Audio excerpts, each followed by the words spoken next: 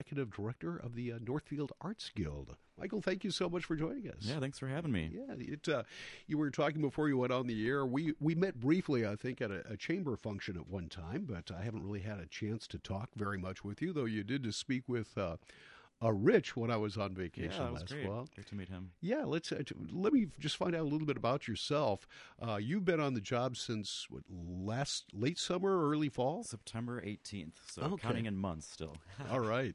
It's been good. Have you kind of settled in now? Do you feel like there's a rhythm to the new job? Absolutely, yeah. There's weekly routines and monthly routines, but there's so much going on at the Guild, honestly, as well. So every week and month is a bit different. There is a lot going on, and we're going to spotlight some of those things as we go. This is going to be a new monthly thing that we have you in here, so we're going to be checking in each month. And, of course, Paula Granquist with Art Zaney has a much more in-depth format for her show, being an hour long. But let's talk about some of the things that are going on. First of all, I guess, when you walk into the Northfield Arts Guild, you've just got done with Christmas. And, of course, the whole focus on Christmas and selling some artwork and such. But since, it's January now, I imagine all that stuff is probably gone or out of there. What's going on in the studio itself? Yeah, that was my first winter walk, actually, in Northfield, and it was amazing. We had, I want to say, maybe close to 1,000 people come through. It's hard to say, but we had over 400 votes for our gingerbread competition, which was a great representation of the creativity in town.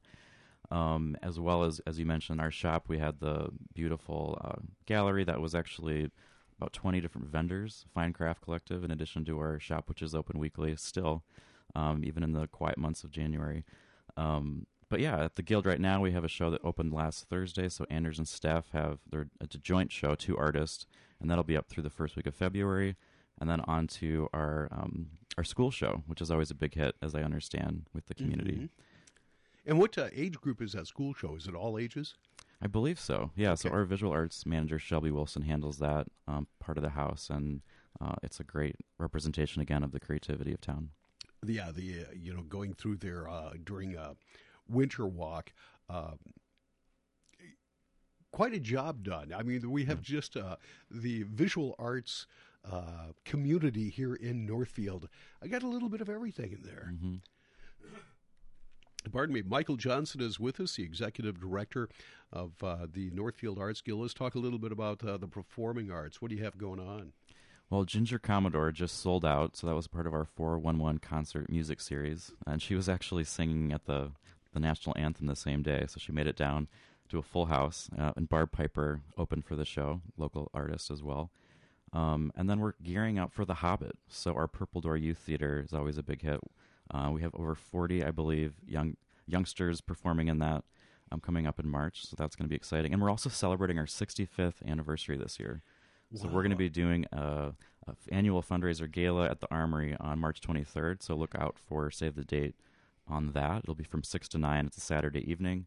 We'll have music and a silent auction like we always do, but this year, again, celebrating 65 years as an organization in Northfield. Now, having only been there a few months now, counting the months, 65 years, that's quite an achievement. You're dating back to 1959. Yeah, and it started with the performance. And, I have to say, it's an organization that's been really founded by volunteers. We have hundreds of volunteers help with all parts of the organization, both the theater, the visual arts, as well as education throughout the year. So it's a testament to this town.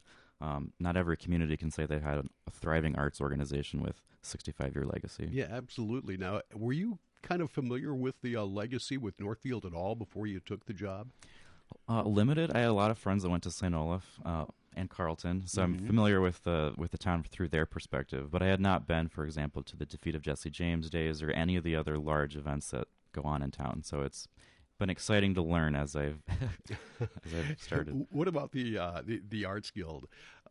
65 years. Are you familiarizing yourself with some of the histories, the history with some of the characters from the history, and there's actually a book that's in our gift shop that celebrates the history of the Guild. I think it was published in 2021, so at that point it was celebrating 60 years, but did great profiles on some of the people that have helped really built this organization, both volunteers, staff.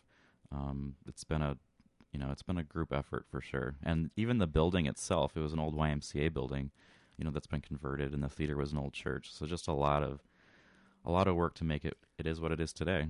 Well, that's where creative people come in handy. For sure. Yeah, let's talk about the celebration itself. Do you are all the details getting put into place now? Do you know what it's going to be like? Yeah, so it's 6 to 9. We'll have I don't have the lineup on music quite yet, but Pauline Jennings, our performing arts manager, is supporting us on that. But it'll be at the Armory like it was last year from 6 to 9. And our goal is to have 65 different artists as a part of our silent auction, or 65 different works. Last year we had around 300 people. It'll just be a great time to socialize and get to know some of the folks that help make the Guild what it is. And everyone's welcome. Even if you haven't been a part of the Guild yet, we'd love to have you there. Yeah, I've been to those. It's fun to have the arts community and from the various types of arts, from music to theater, visual arts, and other things, all assembled at one place. It's an interesting crowd, a lot of fun, a lot of fun to be had. Once again, Michael Johnson is with us, the executive director of the Northfield Arts Guild. You had touched on the 411 series, 411 series, and that is bringing some real quality talent into a town as far as from a musical standpoint.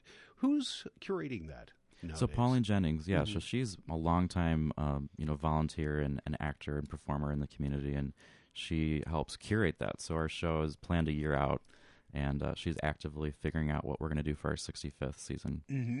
Do you have anybody booked yet? Can you tell us anything? I'm going to leave that secret up to her, and she'll be on once in a while too to help out with me here. So okay, yeah, and Pauline, of course, knows she's always welcome here at KYMN Radio. She has the show Musician Talk that she ran for a couple of years, and now it's going to be a little less often, but she's still going to do it. And we appreciate all of her contributions, not only to the Arts Guild but to the community. KYMN here. Yeah, Michael, is there anything else we can talk about while you have you in here? Anything else you'd like to say? I would just say check out our website, northfieldartsguild.org. We've got a calendar feature, and there's also our social media on Instagram and Facebook. There's just so much going on, so check us out, and we'd love to have you in our building anytime. All right. Thank you so much for stopping in. Appreciate it. Look forward to our monthly chat. Thanks.